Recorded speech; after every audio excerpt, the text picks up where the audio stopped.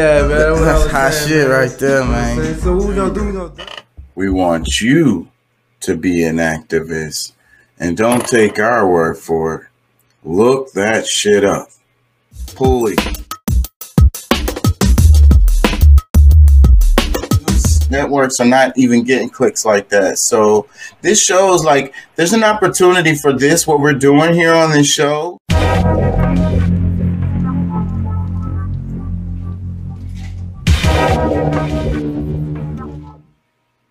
Black activists on the streets saying we're not a monolithic people. You know, just because he did it, we don't have to do it. He's wrong. All of you should play as a team. Even if you don't like something that the group is going to do, you should play along with the team, and so that you got team power. Wealth and power follows the numbers. You haven't got a lot of blacks with you. You're not pooling your money, pooling your votes, pooling your attention, pooling your interests, pooling your labor. Then other people will pick you clean and chairs. It's not the money. It's a culture that we're raised to buy only from our own people. We'll only work for our own people. Chinese say, we'll never hire any black folk. You're never gonna go to a Chinese restaurant or Chinese anything and find black folk working there. We only hire our own people. We only buy for our own people. We only support our own people. You black folk will buy from any and everybody because you don't have a code of conduct. It doesn't mean anything to you. That's why you all can't get ahead, because you don't play as a team. You all play as individuals. And you listen to these black activists on the streets saying we're not a monolithic people. You know, just because he did it, we don't have to do it. He's wrong. All of you should play as a team. Even if you don't like something that the group is going to do, you should play along with the team, and so that you got team power. Wealth and power follows the numbers. You haven't got a lot of blacks with you. You're not pooling your money, pooling your votes, pooling your attention, pooling your interests, pooling your labor. Then other people will pick you clean and chairs. It's not. What do you think about that?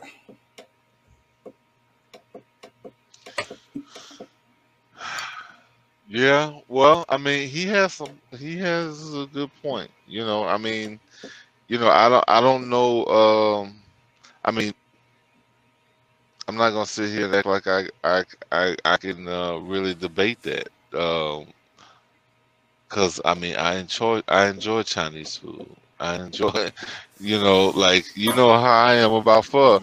But is it because I don't want to build up, Black America, or help the black, like I don't hate people that way to where, but I do love myself enough to say that okay, if this is what we got to do, but we need more. We need a lot of people that's gonna do it. You know what I'm saying? And that's where I guess the problem is. A lot of us that do want to see a change, it's like, okay, I'm gonna follow suit and do all this and that, but we already know that 70, if we can get 30%, maybe that would be a good start. But 70% are gonna still be like, look, I want my J's, I want, I want this, I want that, whatever. I don't know. Do we even have a big enough infrastructure of our own things? Nope. But we can build one to just do this. We could. No, we of could, course we we could can, create and one, that's where I and think it probably could happen overnight, bro. Like, if we work together, I think that's what he was trying to say. It's so hard to get niggas to work together, but I think it's natural. I mean, look. I've tried it. I've tried it a lot of times when they saying like, that's all. This is the route we're gonna go in, but then it's like,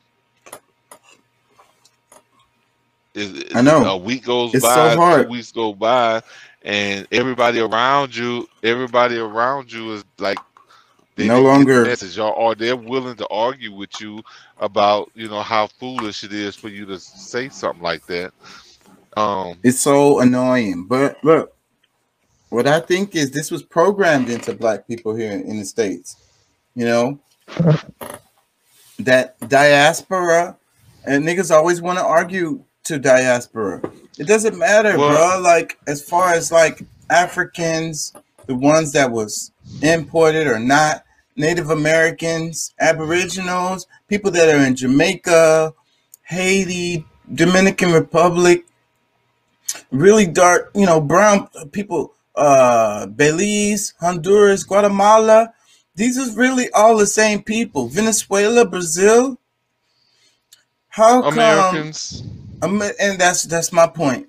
And how come we can't have this idea, or why is it so hard for us to imagine this idea of this, shared experience of blackness, and support each other Well, in that way instead of saying, "Oh no, he's well, African, or he's I'm a, Jamaican, or he's Brazilian, or Dominican, or whatever the fuck." well. I think that is where we might mess up with when it comes to the nationalism, because we like everything that they've done to separate us. We follow right into it, and now we separate ourselves. You know what I'm saying? Like like that just like somewhat like the point you was expressing, like you get to South and Central America, these people don't even call themselves Americans.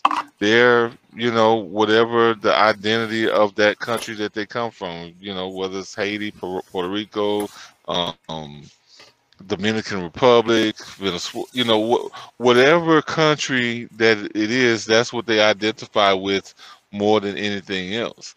And because I mean that's one of the reasons why we saying like this whole Pan Africanism, or even because I say Pan Americanism, but if we were more on the up and up, where we looked at each other as an asset to each other, we would have grown so much like a long time ago. But because of the power structure, a lot of times that's what they follow. They want to be where that money is right now, instead of having a vision of where the money can be. You know what I'm saying? Because I love Jamaican food. I eat hate. If it comes down to it, yeah, I'll just, instead of choosing to go to the Vietnamese restaurant or the Chinese or whatever, I'll go to one of our people. If we could combine ourselves that way. But And look how I the don't know, man. look how the Western world, if you want to say, reacted to the Ukraine situation, and how they all just kind of came together, And it's really, Yeah. I'm sorry, y'all, but it's racist. It's like these European white folks, you know what I mean? Like, hey, y'all can't be doing that to them or whatever. Whatever the situation is, this is how they're looking at it, right? Without the intricacies of it. Just from the outside looking in, simple and plain. Oh, them white Europeans, bro. Come on, dog. Y'all can't do that to them. That's not cool. You know what I'm saying? And then they all band together. But Look, why come the black students, the African students that still stuck in Ukraine, how come there's not like a response from like the diaspora, to not only just the outrage, but also like exactly. making moves and create. That's where we need an infrastructure. We need an infrastructure that can combine the sentiments, because I'm sure that those people who are in Jamaica or Haiti or Venezuela or whatever, Guatemala, Honduras, Belize, I'm sure they're just as outraged and pissed off as I am that these African students are still stuck in Ukraine, and not even their own country is coming to their aid. You know what I'm saying? So how come we can't create some kind of infrastructure where we can have a power, a voice, a might that can really make a difference and put pressure because we need to see ourselves in this common, this common experience of blackness that we have had. Well, because I mean, look, of course, the corporate structure does have everything in place, because like when I go into a truck stop to grab me, my waters and snacks or whatever, they ask me, do I want to put my the rest of my change, make it an even amount and send the rest of the change to Ukraine. And I'm like, okay, why is there not some kind of effort to send some kind of relief to Palestine or to Yemen? Some of these countries, I can't remember all the names of them, but it's like all kind, like at least about at least 6 different wars that's going on in different parts of Africa. Like, if that's the Yeah, case, we could be doing something to help people that look like us. Because I mean, we really follow the blueprint of what yeah. you know Yemen, what these folks are Eritrea, doing. Egypt, Eritrea, yeah, Eritrea, yeah. More and more names, yes, having major conflicts in Africa, similar to what's happening in Ukraine. yeah. And then the coverage of that, and And they people got watch one that, and they're thing like, going on there. "Meh, yeah." Well, that's not the one thing. I mean, there's more drama happening over there too, but that's just what they focus on. They focusing on that over everything else. It's more important because these are white Europeans. They look like us. Yeah, yeah. It's sad, really, when you think about it. But yeah, I Um, mean, we do need to figure out a way to structure more of an infrastructure for ourselves. You know, we shoot just as Black Americans, we have enough money that's going through our hands more than like some of these full out countries have. But Go ahead. the selfishness. No, I'm saying there's a selfishness that's in there that they don't really care about anybody else, but they will dig in their pockets for Ukraine or France or when it comes to one of those European countries because they got somebody making you feel sympathetic to that. But you got your own people. Like, I mean, shoot, there's Africans here in America that's like they don't really care about what's going on over there either. And They so, might even have cousins in the middle of some of that stuff. They actual blood relatives that might be dealing with it, and they just totally like, oh well, screw them. I mean, look, I'm not there. Look, I'm here. I don't care about what everybody else is going through. yeah, it's crazy. And the title of the show is like, is So it 2022 or is it 1922? I feel like we're going backwards. Did you see the stuff about the abortion and all of that stuff? Like, you could be no, raped, we're at a incest, all that standstill. shit. It's not. No, it's going Say backwards. that again. They was incest, rape. They was like that Well, shit was. well, I guess if you're not moving forward, I guess you are moving backwards. So Yeah. Let me yeah. see. Since I brought it up, let me see if I can find that. I don't remember when I was watching it or where I even saw that, bro. Like my brain is fried. Let me. I'll come back to that. Did I play this video? The one about Hey, everybody. America needs to admit how racist it is. It was Yeah, I think John. we touched on that a little. Well, I don't know. I know I watched this. But did I I don't play know. it for the show? I That's why don't my know. brain is so fried, bro. I've seen so many videos and I do so many shows now.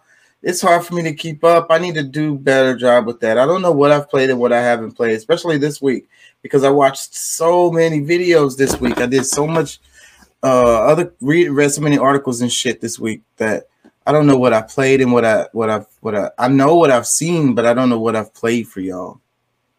Damn, that fucking sucks. I hate to be repeating shit, but you say you remember this video, right?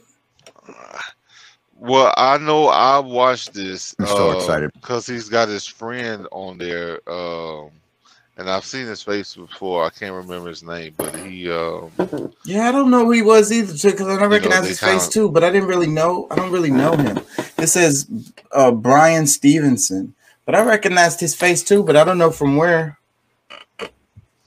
I think he might have done some news before, like some kind of broadcast news, some kind of major news show back in the day. Yeah. I can see it. Yeah. I hope I haven't played this. His face is very familiar. But let me play a bit of this, because America does need to admit how racist it is.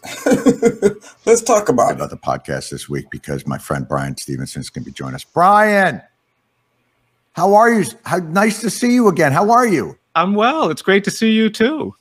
I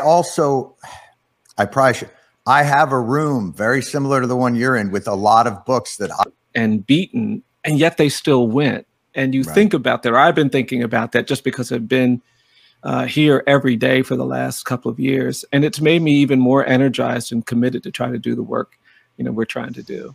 It's amazing work that you're doing. Is that what inspired you to get into it in the first place? When you talk about the kind of legends of Alabama and Montgomery and Selma and all throughout the South and the North, and the abolitionists. What was it about them that so inspired you? Was it that sense of the dignity of nonviolence in the face of violence? What got you in the first place? Yeah, I definitely think it was their sense of mission and purpose that they did things that they didn't have to do for themselves, but they felt obligated to do everything. Right.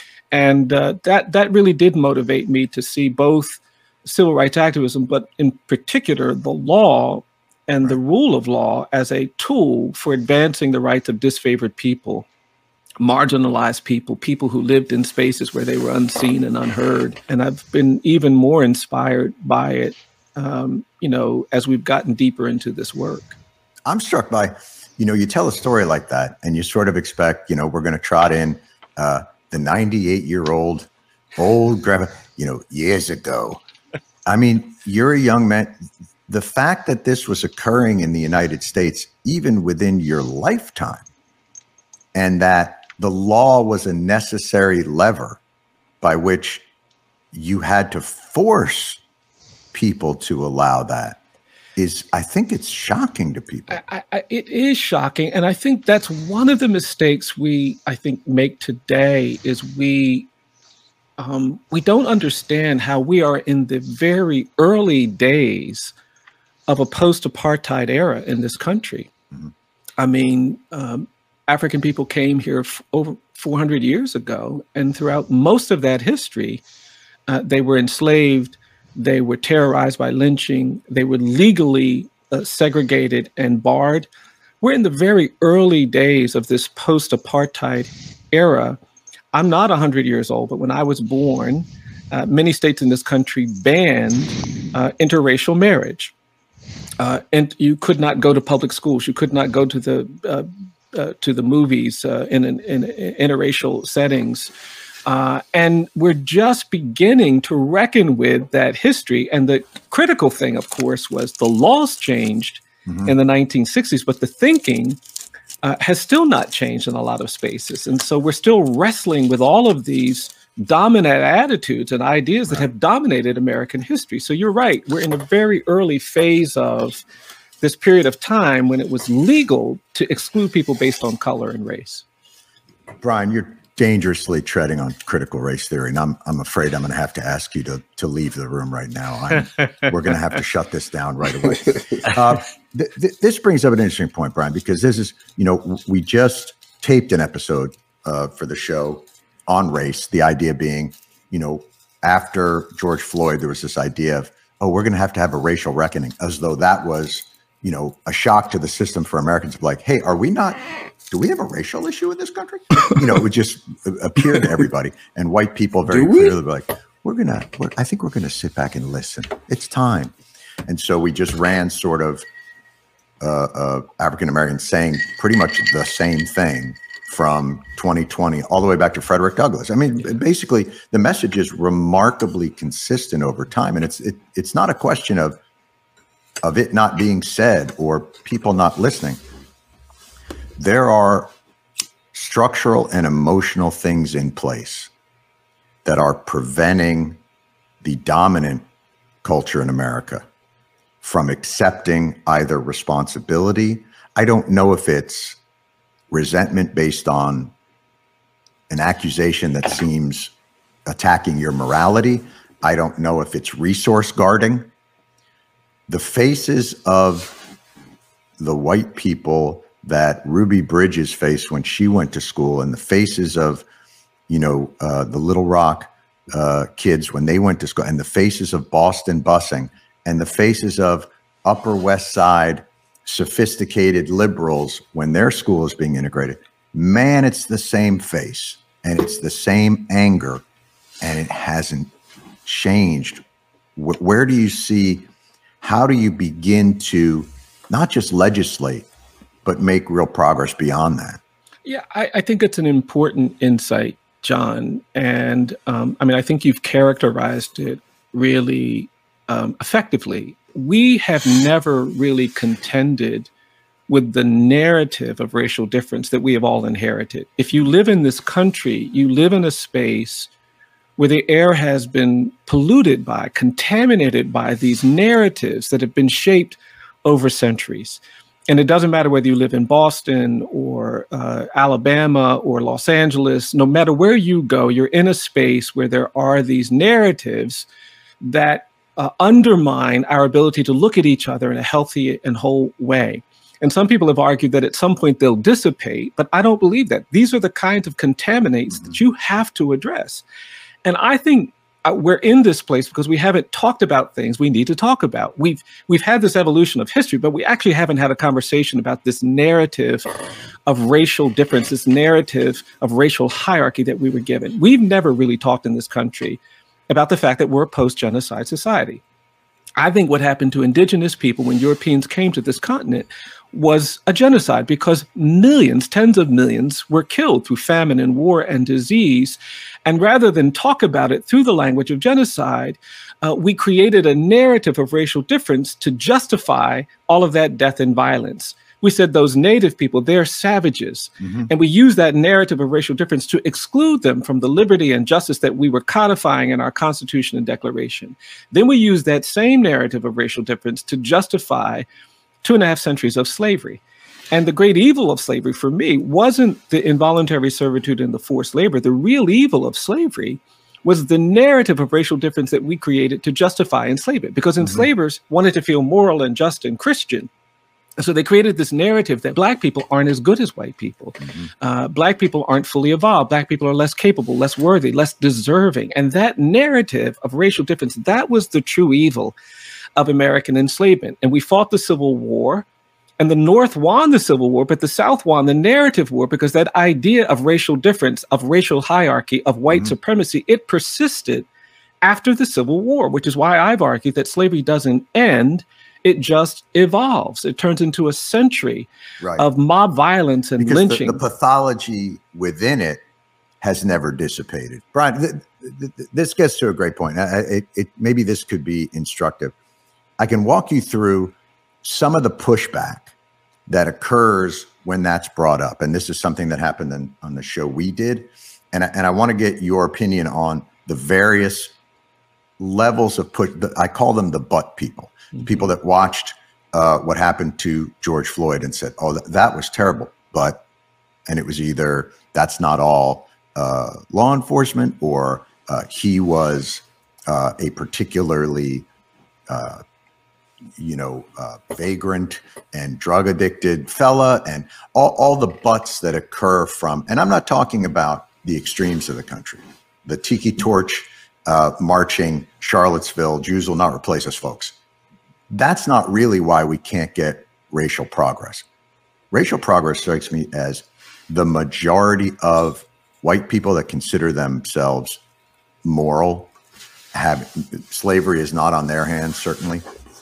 So I want to address the things that come up. So first and foremost is always, we don't have slavery. We don't have segregation. So we've knock down those barriers. So why are we still talking about it? It's a meritocracy. Yeah, and I think it's important to kind of frame things in ways that people can understand. But the truth is, we still do have a very segregated society in this country. We never did address the legacy of 100 years of disenfranchising Black people from the end of the Civil War until the 1960s, even though we have a constitution that guarantees the right to vote to every American citizen, even though it was illegal and unconstitutional, we allowed Black people to be largely disenfranchised for a century. We allowed Black people to be pulled out of their homes and beaten and drowned and lynched. And you didn't have to participate in the mob to be responsible for that kind of mob violence, because everyone in America was comfortable in abandoning the rule of law while thousands of Black people were being lynched and terrorized. And the demographic geography of this country was shifting, right? The 6 million Black people that fled the American South, that went to Cleveland and Detroit and Los Angeles and Chicago, went to these communities as not as immigrants looking for new economic opportunities, but as refugees and exiles from terrorism. And we were comfortable with all of that. And then when we passed the laws in the 1960s, we said, we're done. And so the reason why we are still dealing with it is because we haven't reckoned with the damage. And this is this is the thing that's so perplexing. American society is a society that believes if you hurt someone, if you damage something, you owe them a repair. You can't damage my car on the interstate and then just drive. It's a tort, right? It's a tort. It's driven. That's our entire legal system. If you go to, it's based on harm. It's based on harm. Law school is dominated by courses on remedies and repair, et cetera. But in the context of civil rights and racial justice, we have never talked about repair. We just said to those states that disenfranchised Black people for a century, don't do that anymore. I wouldn't need to be a criminal defense lawyer if our notion, after you commit a crime, burgle someone, rob someone, is that you go someplace and they say, don't do that anymore. We won't accept that. It's illegal now, so you don't have to worry about it. And that's the harm. I think that is the reason why. So you there, Pat? Yeah. I think he was making an argument for reparations there. Without saying the word reparations. Well, even because I mean, one of the things is that reparations is so many things, because I mean, most people look at reparations as, you know, getting some money, or even land, which, you know, yeah, that's part of it. We do want tangibles, but at the same time, you got to think of, you know, putting a Band-Aid on a bullet wound. I mean, if you're not going to stop killing, you know, if you have a police force that can, you know, choose, hey, I'm going to kill this person today because I know I'm going to get away with it, you're not really fixing the problem. Yeah. So there's a lot of different areas where this has to be addressed, because, you know, without the money, without the land, without, you know, actually, you know, set asides, there has to be a change, an actual change in the law, and show where people who are breaking those laws, those people get reprimanded, those people get punished for, you know, injuring another human being. You know what I'm saying? That's where I think, you know, a lot of that has to really happen, because I mean, you know, to me, like, you can run through some money. You know, I never really, you know, gave so much a care about, you know, the money, because I get it, and I, you know, when I run out of it, I know I can go get some more. But one thing that is, you know, really hard to find, or you know, a resource that's hard to get, is justice. So that's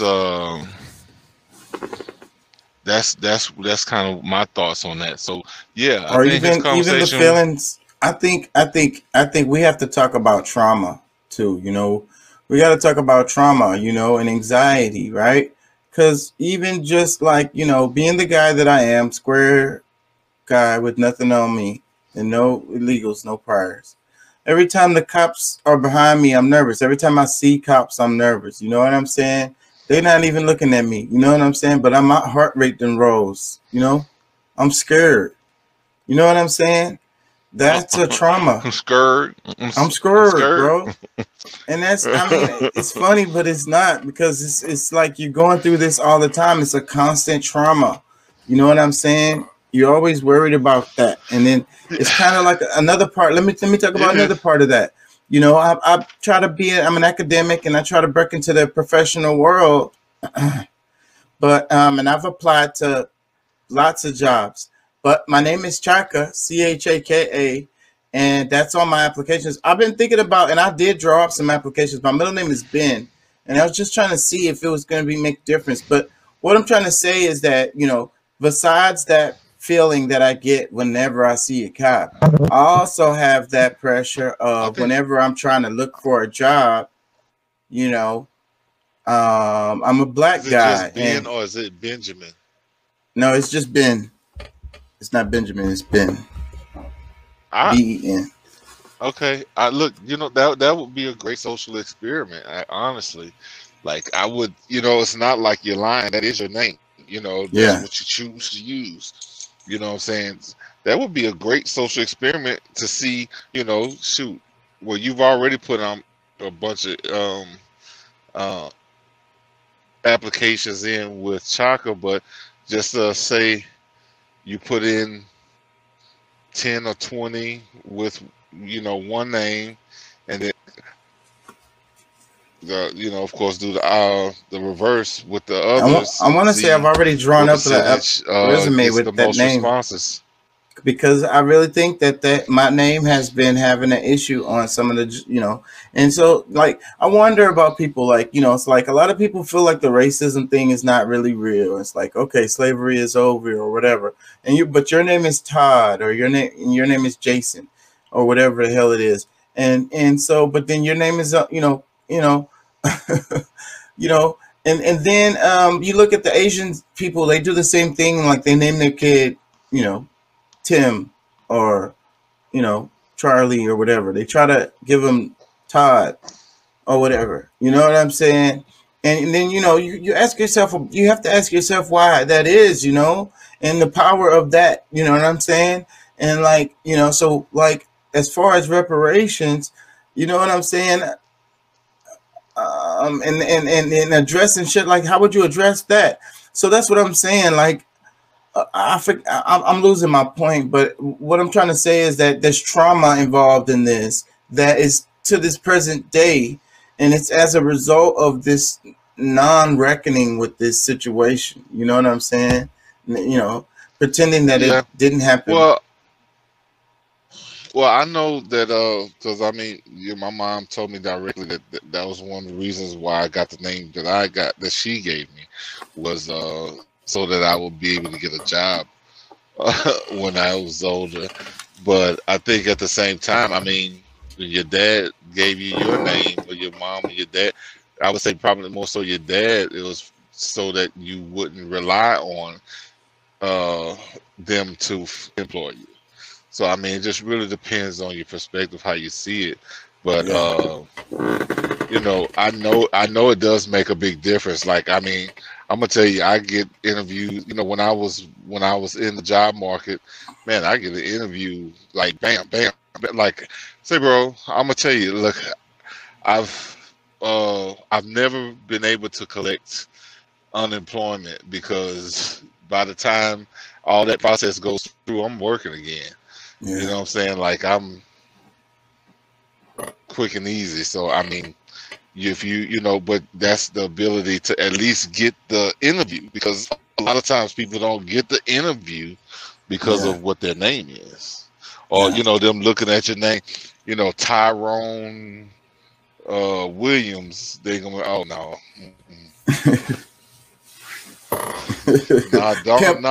Don't want a Tyrone around here. Pimp named Slickback.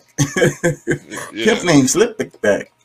But when you hear, because I mean, you hear Patrick, because I mean, you know, Patrick Anders, sounds like an upstanding fellow to me. Let's bring him in and talk to him. He sounds like an upstanding citizen.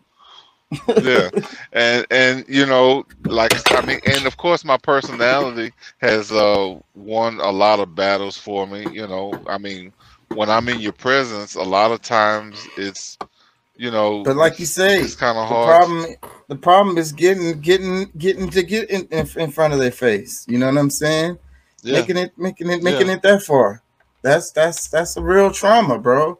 That's a real trauma. And then showing up to the interview and them looking at you and asking you questions. I fucking hate interviews so fucking much.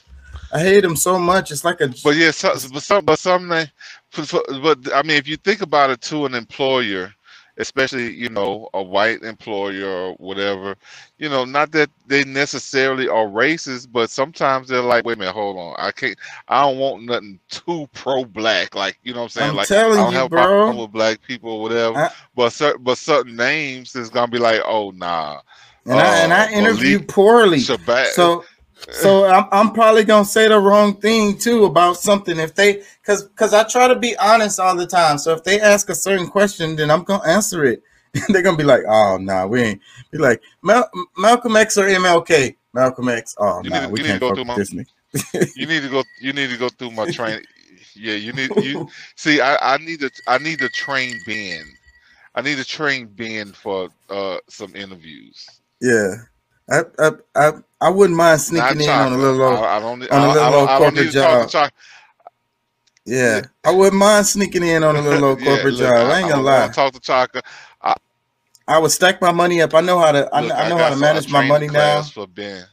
Yeah, but like I say, bro, if they be like MLK or Malcolm X, I'm gonna be like Malcolm X, bro. Yeah, but another thing that I think, how is your credit? My credit, man, it's looking good. It's looking a lot better. They keep sending me. All my mail is credit card companies trying to give me credit cards. Like every single credit card company is sending me, damn near sending me the credit card in the mail. And I have one credit card that I use, and it's with my Chase bank through Chase. I don't know what the fuck the name of it is, but it's a Chase credit card or whatever. I think it's a Visa. But that's the only one I use. But I've been getting fucking bombarded with credit card things. So I think my credit has been going up. I've been avoiding them. I probably will start, because I mean, people are telling me that I should use their money instead of mine. It's tempting as fuck. Like I'm thinking about a $2,000 limit right off the bat. You know how people do, and I already have a credit card. So like I say, go ahead and to 2,000.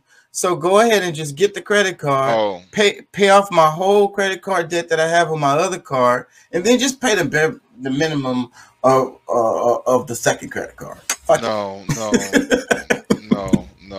I ain't gonna lie. I've been thinking about it. I'm gonna tell you. Nah, I pay my credit card, but that's probably why they sending it to me. Because I pay the money back because I feel like I'm paying money to myself. Because when I pay that credit card bill, I have access to that money. So it's kind of like I feel like I'm paying the money to myself because I can go back and use the same money I just paid to the credit card company. Well, I can go ahead and spend that because my credit limit is gonna be there. So that's just how I see it. Well, they're offering me. I know that they're offering me like 25,000 and 15,000. Different ones offer different stuff. And like the one I took was one the Capital One.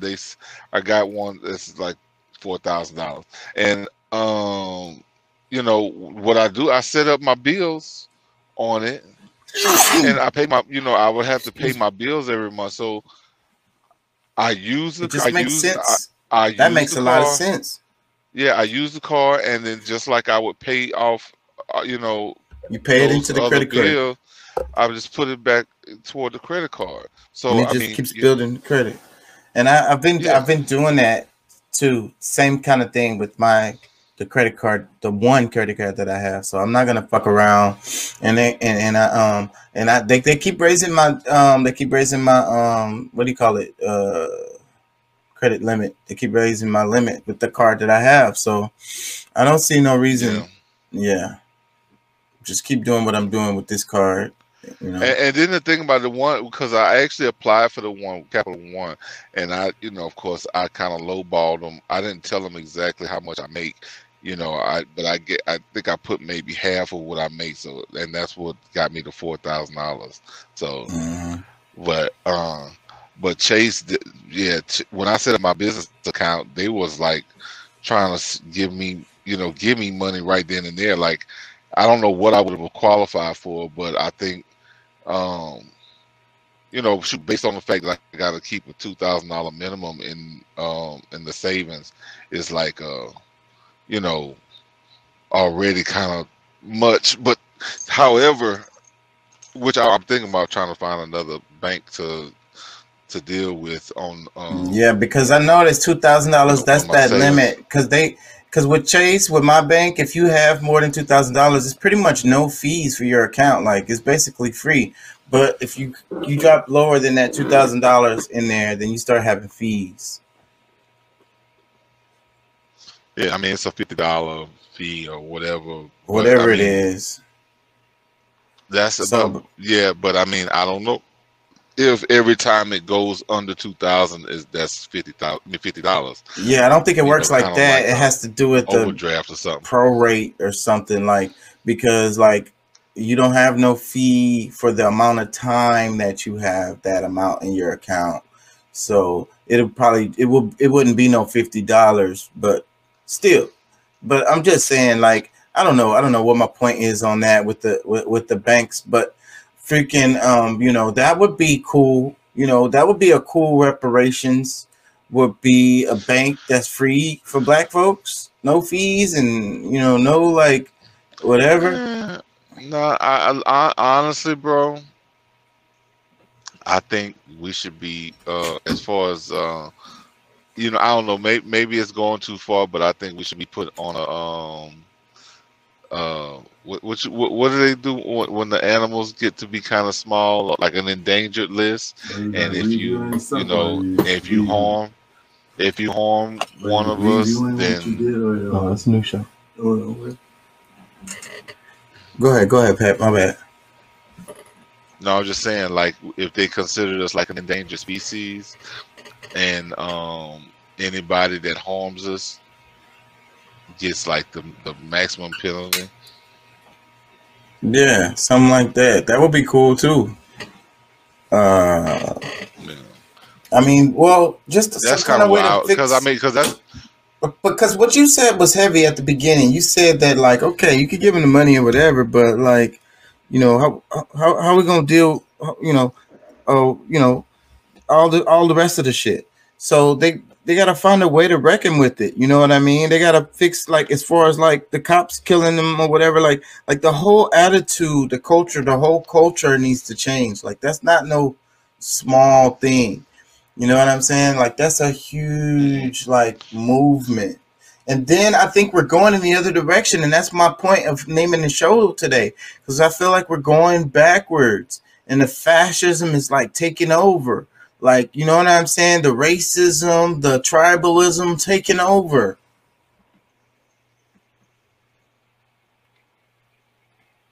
well. I have to agree, because you know, I do believe if you're not moving forward, you're moving backwards. I mean, yeah, some people might be at a standstill at times, but you know, we're not really seeing the growth that we should. I mean, the fact that racism really still exists is just it's insane. You know, I mean, but this is something that's perpetuated generation to generation, and we don't have enough people that's saying like this. You know, look, this is bullshit. You know what I'm saying? I mean, we allow the rich to continue to, you know, rob us of all our money, and they don't care what color we are when they do it, but they still have us pit against each other, where, you know, we getting angry with each other because we got, you know, oh damn, they got the job.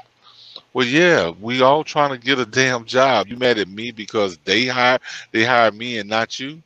You know, who made the decision? You know what I'm saying? We both in the same boat.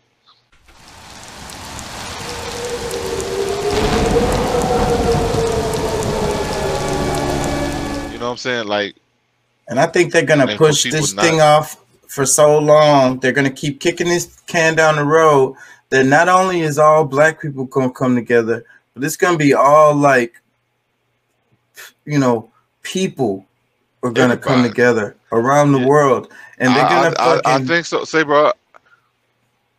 No, you know, when I saw it, because I don't know how widely it's going around like Mexico, but they're like, dude, like we fought together blacks and Mexicans fought together in the war against the natives, the native people.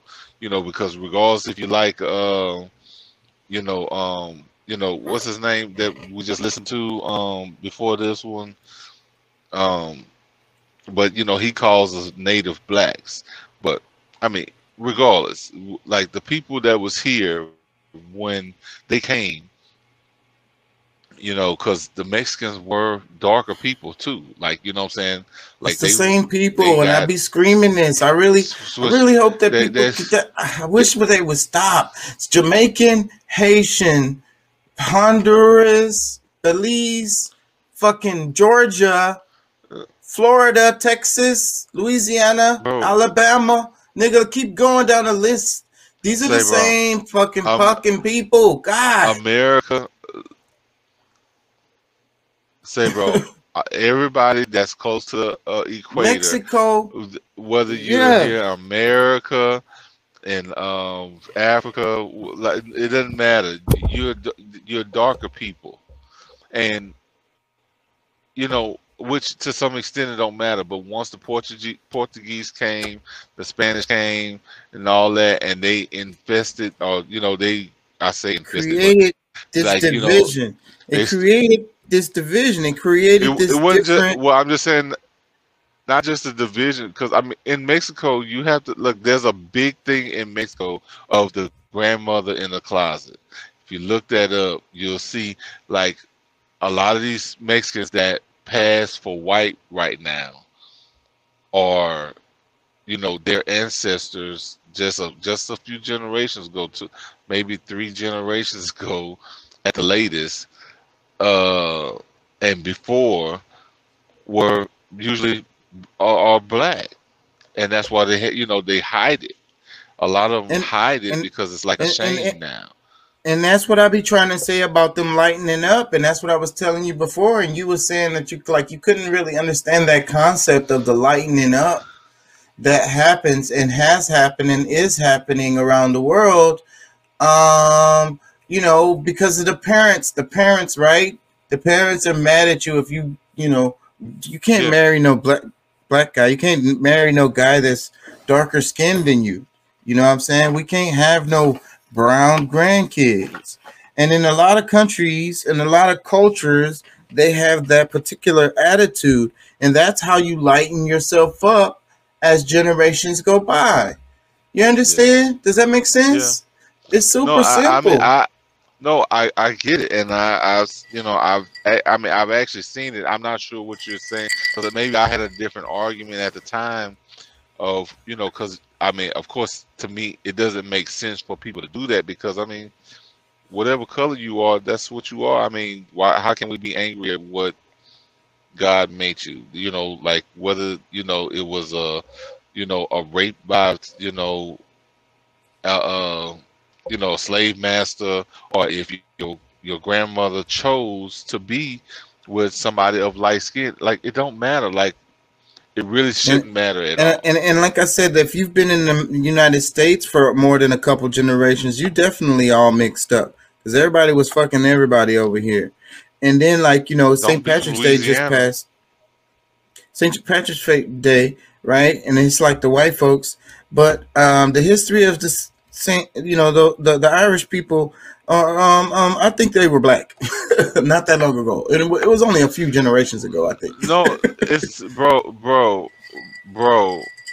Look, I spoke to somebody. No, you know what? I was talking to my cousin about this earlier, because I was listening to this guy yesterday on YouTube. He got his own little YouTube channel. I don't really want to say his name, but I didn't like how, because for one, his terminology, because he says these he called them indigenous to Ireland, the Twa people. He called them indigenous to Ireland, and in the same sentence, he's calling them Africans. I'm like, dude, how insane can you be to say that somebody's indigenous to one land, but they're Africans? It's like, it doesn't work that way. You know what I'm saying? Like, if you're indigenous to a land, that means that that's where you're from. That's where even like your ancestors and all come from. If they immigrated, that's the one thing. They immigrated from Africa into Ireland. That's a different story. But if you're gonna call them an indigenous to Ireland, okay, look, they were Irish, regardless of what color they are. You don't have to go back and try to, say that these people were Africans just to be able to tell people that they were dark skinned. You know what I'm saying? Like it's insane. Like that's in the same conversation of calling, Black Americans, African Americans. It's like, dude, you can't, be from two different soils at the same time. You can't be from Africa and America. Those are two different continents. Continents. It's just insane to even put those two together that way, but people do it. You know what I'm saying? It bothers me. But that whole idea of people, the St. Patrick's Day and people celebrating, like, you have to kind of really forgive most of the world because they don't even know what they're celebrating. Very few people probably really know what that what really calls St. Patrick's Day. Well, damn, perfect segue, bruh. Because Doc just sent me an answer to what you just said. So let's find out a little bit about. It says, did St. Patrick wipe out an African pygmy tribe, the first inhabitants of Ireland? This is an article by. Did he? It's Snopes. But this is something that the Vatican gave him sainthood over, killing off a bunch of melanated people. Well, disclaimer: the site is Snopes, and people don't say good things about Snopes. But let's see. It says a long-standing theory of ancient Irish history describes the genocide of the Twa Pygmies, a purportedly the original source of the leprechaun myth. It says, "Oh, is that it?" St. Patrick led the genocide of a contingent of Twa Pygmies from Central Africa who were the original inhabitants of Ireland. That's it. Oh, wait, is there some more? In the summer of 2019, we received renewed inquiries from readers about an unusual interpretation of the legacy of St. Patrick, one that claimed the patron saint of Ireland was responsible for the genocide of an African tribe who were purportedly the original inhabitants of that island. They keep saying just like what you're saying, like it keeps on twisting my brain too at the same time, because it says an African tribe who were purportedly the original inhabitants of that island. Okay, so it's an African tribe who were the original inhabitants of the island. So that's still kind of like what you're saying. Like that's like, wait a minute, are they African? Are you get what I'm saying? How long have they been there? Are they really original? Are they really original to Ireland, or are they from Africa at some point? Yeah, how long have they been away from Africa? How long could they, are they immigrants? How long have they been there if they're the original inhabitants? That's confusion. Let me read some more. But that's exactly what you're saying. Wait, can y'all hear me? My mic did something weird. Yeah, you can hear me? Oh, yeah, I can hear you. But yeah, bro, it's totally insane, man. Like, how can either the Africans or the Irish? Like, just tell me, like, even though I know the history, but because of what they're saying, it's just like, look, you know what? Let's pump the brakes for a minute. What are you actually saying? Because honestly, when it comes, because Africa is not the original name of that continent anyway. I think that was one way to be able to give people a name, and that's another way of calling them slaves. Like taking ownership when you give somebody another name, because that name came from someone else, and I don't think it was Afrikaans. But however, I think it was actually a female that Africa got its name from, an actual female. But either way, you can't keep giving double negatives, or saying that this, these are the original Irish, and also saying that they're African. Yeah, that's confusion.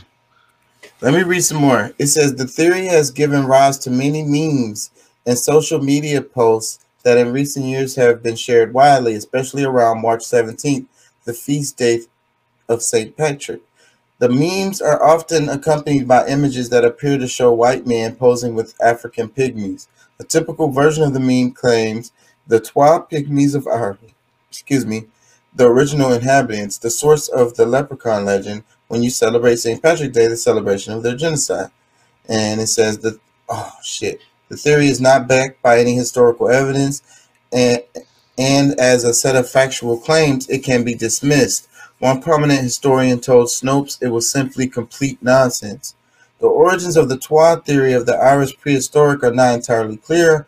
However, it appears to be informed by what is sometimes referred to as Afrocentrism, an approach to historical study that emphasizes the role and achievement of African people in the evolution of Western civilization. The theory also seems to be influenced by euhemerism. See, whenever people start using words like that, like, bro, I read a lot. I don't. What is it? What is it called? It's euhemerism. Euhemerism.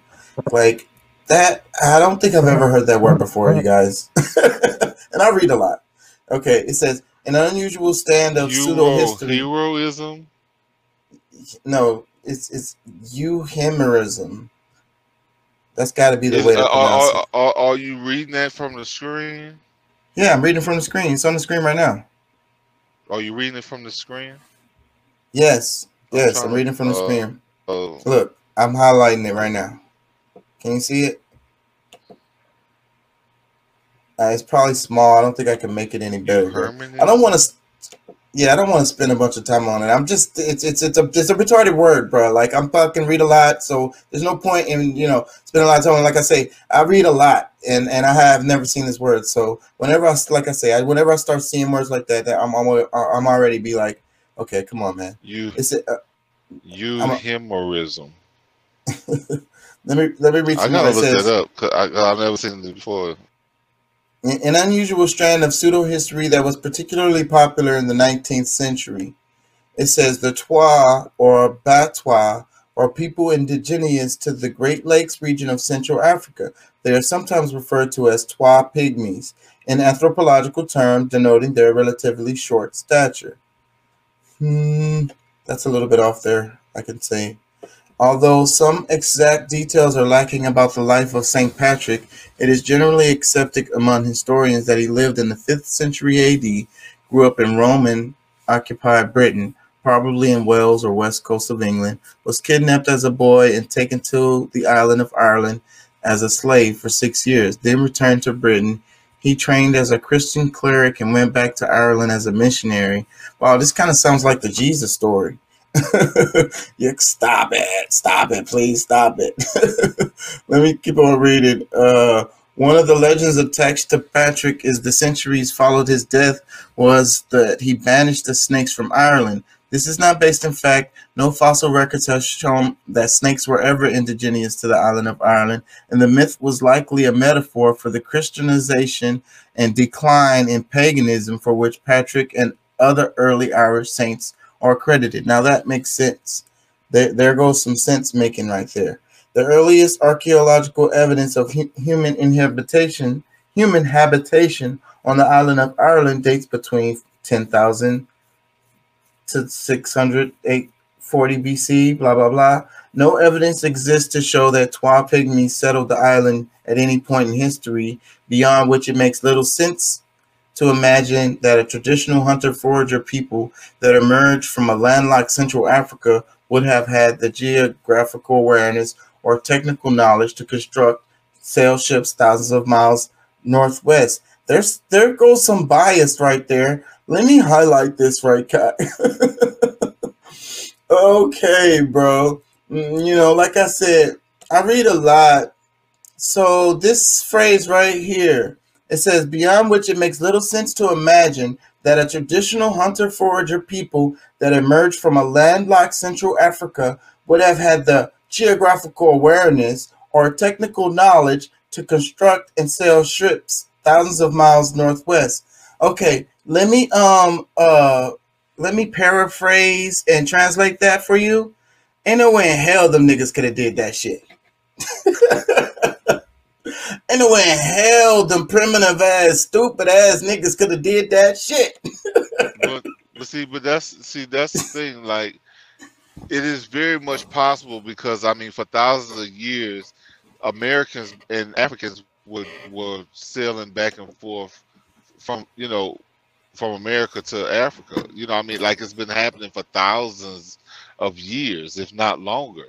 So I mean, I'm not gonna say like you can't say that that's just impossible. It's just that you look down on a group of people so much to where you think that you're actually smarter than them, where they probably way smarter than you. But at the same time, a lot of this, what you're hearing, are people that actually are wanting to protect Europe so badly that they don't want to even give the idea that black people were the owners, or owner is a bad word, or not a good word, but they were the people who lived in those regions. I mean, like, some people really got to get past themselves, because I mean, the whole reason, like, all those castles and like the reason why Europe is as big as it was. I mean, Africans fought over Spain and France and all these other places because those are places that they inhabited at one point. Of course, it got too cold for them, and they might have went south, or they went across. Like, people weren't just stuck to one place. Just like we move around now, they've always done this. It's not like it's. I was reading something about people moving into castles too, because that's really interesting. The idea of the castle already being there and shit. So I read some shit about that. Let me read the comments. Doc says, okay, we have to remember the legends of the dark elves and dwarves that are based in Irish legend. Yes, and that was based in racism, and they was really talking about niggas. Leprechauns. They was all talking about niggas. Those were all derogatory like terms for black people. Let's read this. This is the next comment. A common Druidic symbol from the Vikings is the Ouroboros, or Ouroboros, a snake eating its own tail. Midgard serpent could be the snakes he banished. Oh man, that's kind of deep. And then but when you go into if you study any kind of Masonic, if you. Because that's the thing, like symbolism. The snake eating his tail is a very popular symbol that's been used around the world by and so, but it has a lot of meaning, but then what you're saying could be true though, because talking about the saints, that's talking about Catholicism moving paganism out. That's what it is, and we talked about state religion before, and that's what that is. Yes, I think you touched on something right there, Doc. Yeah. I mean, because and you got to think about it, the snake eating its tail usually turns into a circle. A lot of times that means, like, when you go into a full circle, that's 360 degrees of knowledge. So that's letting you know that whoever these certain people were, it was just the people with the highest knowledge. So you really have to, they knew some shit if they used that symbol. Yeah. I mean, even when you see, like, for the doctors, when you see the snakes going back and forth around the staff, that's really when you looking at either DNA, the form of DNA, or even the spine. And the snake represented knowledge in the Bible too, because it was like they bit from the tree and the serpent was telling them stuff and told them that they was naked and all this stuff, and like the way religion makes you look at it is like that's a bad thing or whatever, but basically it's telling you that that's knowledge. And I mean, it's really simple, you know what I'm saying? Straight up knowledge, like information, you know. Let me read another comment. He says, euhemerism, think of that word again, interpretations of myths as traditional accents of historical persons and events. Like that's you know, sorry. Even the definition is like that's like word salad. Interpretations of myths as traditional accounts of historical persons and events. I get what it's saying. I get what it's saying. Interpretation of myths as traditional accounts of historical persons and events. So it's like making something that's like not true, but trying to say that it actually happened type shit. But there are some historians. Scratch that word right out the dictionary. Garbage. Throw it in the trash. Yeah, but no, listen. There are some historians that will tell you that the myths that we've grown to learn and you know, hear over the years or the centuries or whatever are more accurate than the history that we read in books today. And for whatever reason, I believe that. Some of the stories, as far as the oral stories, some of them are better because, you know, whenever you got the written stories, you got editors, like we were saying earlier, and people make changes in translations and shit. But the oral ones be the best because they be told the same way that they was told by their grandfather, by their grandfather, by their grandfather. And they're really, really strict about not changing even like a syllable. You know what I'm saying? A lot of tribes out there do this. It's a very common practice. And that's what I be talking about, because the Europeans, the ones that were colonizing, they were like, oh, they don't have no written language. But see, that's how they didn't write down a history like that. They had these oral as fucking like history that they told, and it was really strict. It's really kind of spiritual too. It's like, you know, your grandfather told you, you know, and then his grandfather told him, and it was exactly the same. And you're supposed to tell your grandson that shit, and you're not supposed to change it at all. So yeah, some of those are more accurate, I think. Doc says, we are in my area of history. Now, the whole idea of using the Trinity was to make Christianity appeal be easier to accept for polytheistic believer pagans. Exactly. I hate words made up Trinity to be on SATs. I feel you, Doc. Doc, we all know what they made the Trinity into. Does he know what the original Trinity was? It's man, woman, child. That's the way I see it. Life forever. Yeah, right. I don't see it. I figured you might know, but I was saying. My bad. I was asking. I was asking Doc, but yeah. My bad. I spoiled it. No, it's all good. But either way, yeah. I mean, the whole idea was to strip the world of matriarchy, where matriarchy gave balance to the world. Like, that's all it really was, because, you know, we reverenced our women much higher than, you know, they did. They wanted to do everything opposite of what we were doing, and that's really where their mess up was. You know what I'm saying?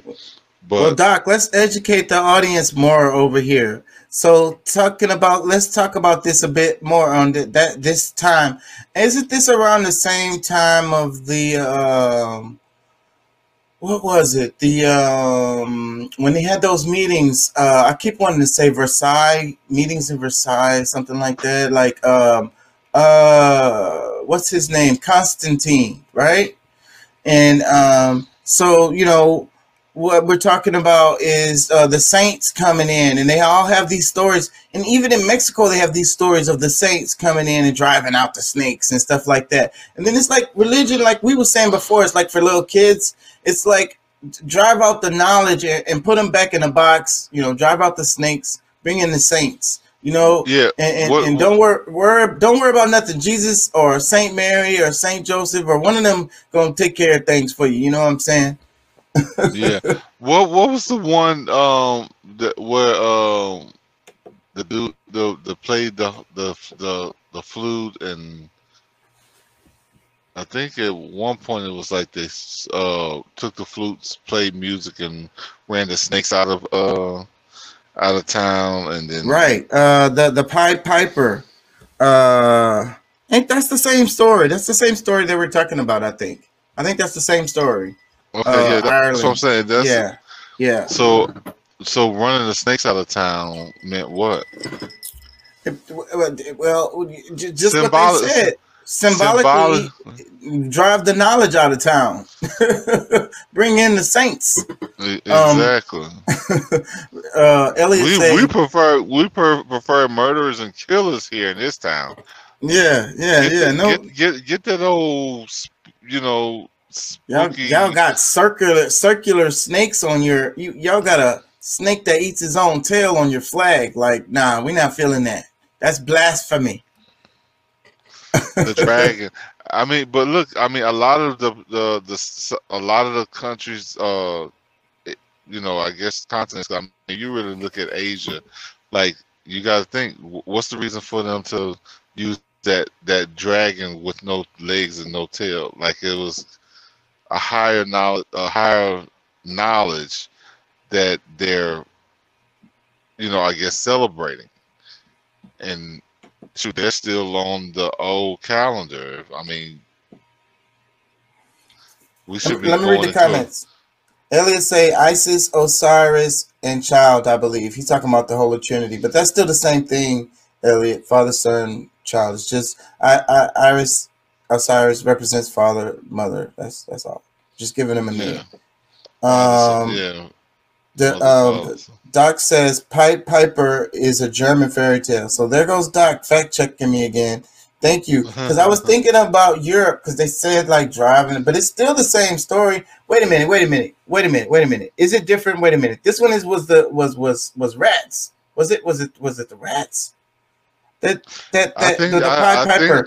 It was like an infestation. It was an epidemic of I want to say. Clear that up, Doc. Clear that up for us. Pied Piper story. Because it's been so long since I heard it, and that's why I'm like trying to piece it together. My brain, I read a lot, so just like when people be talking about like stuff, my brain will mix up a story from the Bible with a Stephen King novel. I'm telling you, and the stories are blend together. Back and forth. I ain't gonna say, bro. I do that sometimes too because, like, I never can remember any verses or whatever. I can bring up a reference of what something I've read, but like at this point, I think I've read so many different things like in a short period of time to where it gets jumbled all around. So don't feel. Well, to me, they're all stories. So one story don't really have more value than the other. It doesn't really negate it. It's what you can get from it. You know what I'm saying? Maybe the value you give one story over another one is what, how much impact it had on you or what you learned from it, or you know what I'm saying? But we're talking about life. We're talking about something that repeats itself, and it kind of just goes in cycles. So I mean, sometimes you're really talking about the exact same thing, and you combine the story because of the relationship to the story. You end up somewhat combining them, but it's mainly because it is the same story. It's just that they. And you got to wonder about people's inspiration, because when I read fiction, I read, like science fiction. So, they had to have some inspiration from somewhere. And it's like, and a lot of times science fiction is really just trying to show a reflection of our society present day, even when it's all like futuristic or stuck in the past, or even when it's in like a fantasy world, it's still trying to give a commentary, a philosophical commentary of our world that we live into today. Look, I forget the name of that science, but there's an actual science that is built around for people who create like in movies and things like that, whether it's set in current time or the past, the future, or whatever it is, they're gonna always put the symbolism in there that really projects. Like you have to pay more attention to the symbolism than you do, just just looking at the movie for entertainment purposes. Because one thing, they have to tell you the truth, but they don't have to do it directly. They can give it to you in a passive way, indirect way. So Right. They have to have your submission. And that is very heavy, bro, and very deep. And I don't think people understand that. Man, it's like that shows where the power is too. Because that's one of their rules. That's how they move. I've read that shit a long ass time ago. Like that's one of their, like that's a pillar rule. Like that they won't break.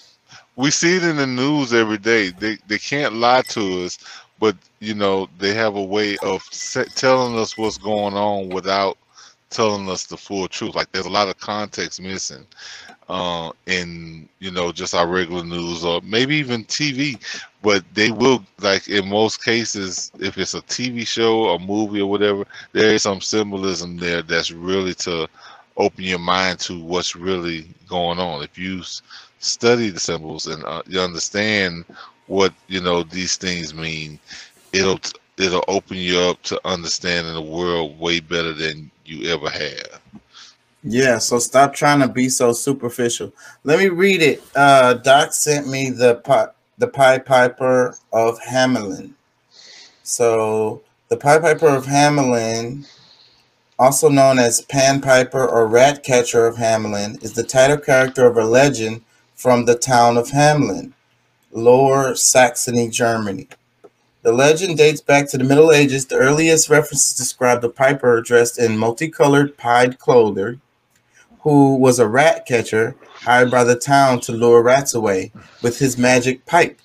When the citizens refuse to pay for his service, as promised, he retaliates by using his instrument's magic power on their children, leading them away as he had the rats. This version of the story spread as folklore and has appeared in writings of Johann Wolfgang von Goethe and the Brothers Grimm and Robert Browning, among other. And I've read some of those authors' names, and I like some of their stuff because it's like dark and like that like really crazy, like get high and read this shit type shit. There are many contradictory theories about the Pied Piper. Some suggest he was a symbol of hope to the people of Hamelin, which had been attacked by plague. He drove the rats from Hamelin, saving the people from the epidemic. The earliest known record of this story originates from the town of Hamelin itself, depicted in stained glass window created for the church of Hamelin, which dates to around 1300. Although the church was destroyed in 1660, several written accounts of the tale have survived. So, okay, that clears it up. It was rats, not snakes. And it was out of Germany, and it's kind of like the same story, kind of right? Because and then it's like they said it was on the wall of the church, so the church wanted you to remember this story. So why did the church want you to remember this story? What is the lesson that the church wanted you to get from this story? Multicolored pied guy, and then he took the kids away after they. And then you know what? Let me tell a story, y'all, about like the gnomes and the fairies. There was a thing back in the day where people, they didn't have enough food or something like that, or like they didn't want the baby, they couldn't handle the baby, stuff like that. They would take this child and they would go and leave it out in the wilderness, and then they would make up these stories about it being, raised by fairies or take care of by fairies. They're with the fairies now and stuff like that. Like it's a really cold history that happened, and this is in the same area, Eastern European area, where they did this thing, and that's where these stories came from. Anyways, that just made me think about that, because they were talking about the children. So like he was supposed to get rid of the rats. He got rid of the rats, and then they didn't pay him for getting rid of the rats. So then he took their children away. So then it's like telling a story like, okay, well, the children got took away by this dude that was dressed in multicolored. And he had a pipe, and he was singing it. He was playing on it, blowing the pipe. Yeah. And then the kids was just following him. We never saw the kids no more. Earlier, we was talking about the human trafficking, sex work, and shit like that. Do y'all see any connections with any of that? Well, I don't know. The multicolors got me with the whole. So what do y'all think? Let me read the comments right quick. That's why the phrase "question of your own free will" has carried power for thousands of years. If you read the originals, Grimm's Aesop fairy tales, pretty dark and fucked up. Yeah, I've read some of it. The medieval version of Dingo took my baby. Yeah, But at the same time, Doc gets it. Go. I Go don't ahead. think that, because of course they think that, because they took the kids, that it was actually a physical thing, because just like right now, they're still in the minds of our children and trying to supplant different things in their minds that, they're not following the ways of their the parents anymore, is more so following, ideas of someone else. So you got to kind of look at it in that kind of context, because the story is going to say one thing, but you got to just take it deeper, because the very same thing, like they're playing the role of Pan right now. Like they're trying to steal our children from us mentally, steal their childhoods away, get them so it's a lot of craziness. I don't want to go too deep into that, but And what you're saying is very serious, but I can't help but to think about the line, "A dingo ate your baby." What do you say? A dingo ate your baby. The Thornburns. What the hell the name of them? It's a cartoon, bro. Please, somebody help me. The Thornburgs. Dingo ate your baby. That was like the Rugrats. Was it related to the Rugrats? Damn it, I can't think of it. The Thornburgs. Anyways, a dingo ate your baby. Somebody out there help me, y'all. It's funny as fuck if I can get it. I'm sorry, y'all. It's not funny. I'm sorry for not being funny. Somebody knows what I'm talking about. Maybe it's a little slight funny. yeah, I don't know what it is that you're referring to. That's why I'm Yeah, I can't even think of it right now. I'm gonna just move on. Invisible People. That dude's page is really good. Okay, we keep on seeing interviews with this dude. This dude is rich and famous now, bro. I was talking to somebody about it. Zelensky, president of Ukraine. This nigga swimming in dough. I was watching some video about it. He don't even know what to do with all the money, bro. He's swimming in cake, bro. Where did it come from? It's coming from all over the world. Is this before? No, it's since all of this, because of the way the media has been portraying this whole crap for Ukraine. They've been getting money. It ain't just been like, the billions of dollars that the United Nations or wherever it came from, the US, I don't know where I think it was a combination of countries, but they've been getting because people have been doing their own fundraisings and shit. Yeah, but the question that it raises for me is, what direction? Because some of these people know exactly what's going on, and they're funding or donating to the cause because they know exactly what's going on. What percentage of it are those people, and what percentage are the ones that are just clueless and don't really understand what's happening and donating to these causes? That's what I wish I had the answer. It takes my breath away. It's kind of like the voting, how people vote against their own interests, like time and time again. And just like we were saying earlier in the show, it's the same play. They run the same play. Yeah, they run the same play, and then you vote against your own interests. They run the same play, and then you vote against your own interests every time. Come on, y'all. How many times they gonna run that play before you realize that they running the same play? Yeah, because I mean, I'm like this, okay?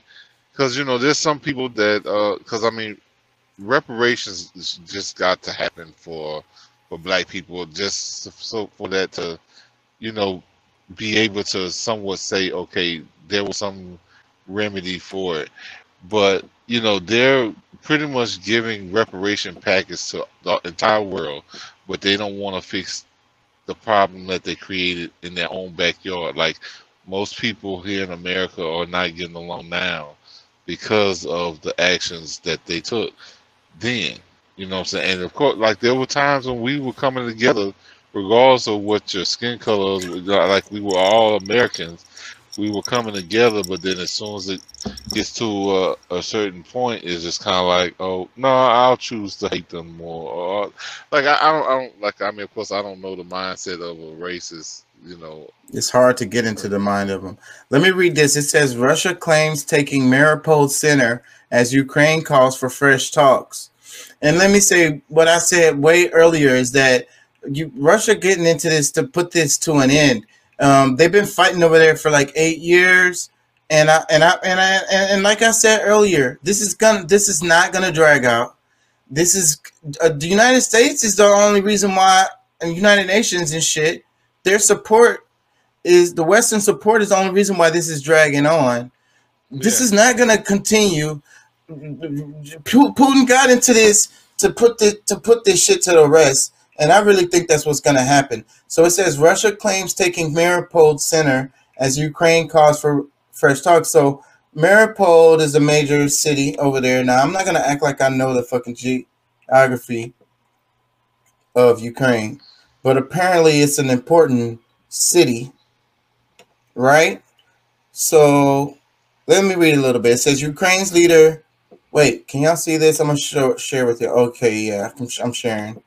It says Ukraine's leader Zelensky made a fresh appeal for talks with Moscow Saturday, while Russia said its soldiers had entered the center of besieged port city Mariupol.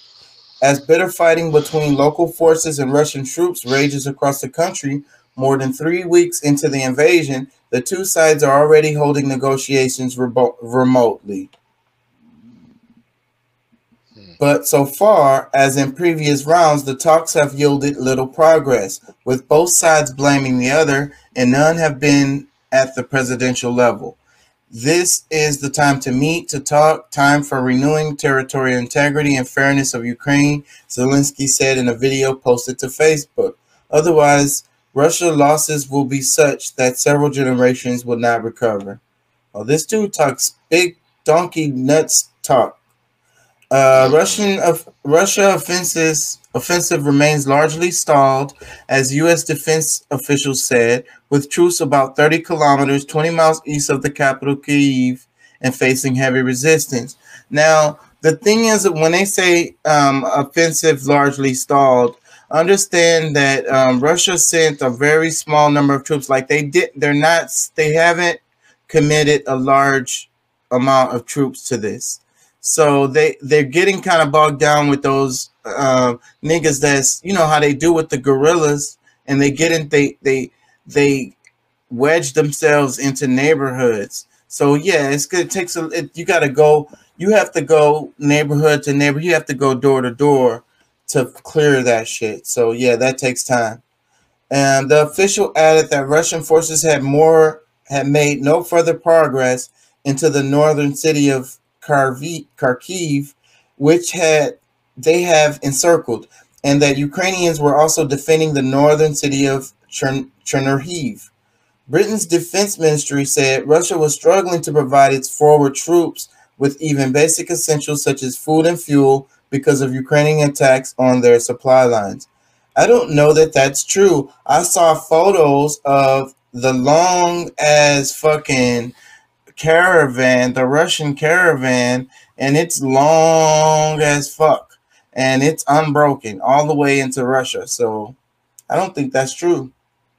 But Russia's defense ministry said Friday that the army and its separatist allies had made a breakthrough in Mariupol, which has been under Russian shelling for days, and were now inside the city.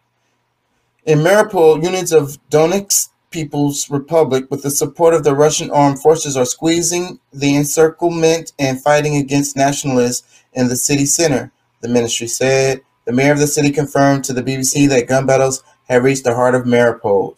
On Friday, rescuers were still searching for hundreds of people trapped under the wreckage of bombed theater there. Let me read one more line. At the time of the attack, Mariupol City Council said that over 1,000 people were sheltered in the theater's basement when it was hit on Wednesday. Yep. Collateral damage. They're using the people as human shields. And that's what they do. That's what bad guys do. The Thornberrys, the wild Thornberrys. Thank you, Doc. I'm not just a weird nerd that nobody knows. You gotta go into do. I think it's DUEX. I'm pretty sure it's that DUEX. King Chucky ENT DUEX. That's the backup page. That's where we're streaming live to tonight. And I need you guys to go subscribe to there so you can get the notifications that the live is coming on. Because I don't know how long it's going to be before I do any live streams on the main page.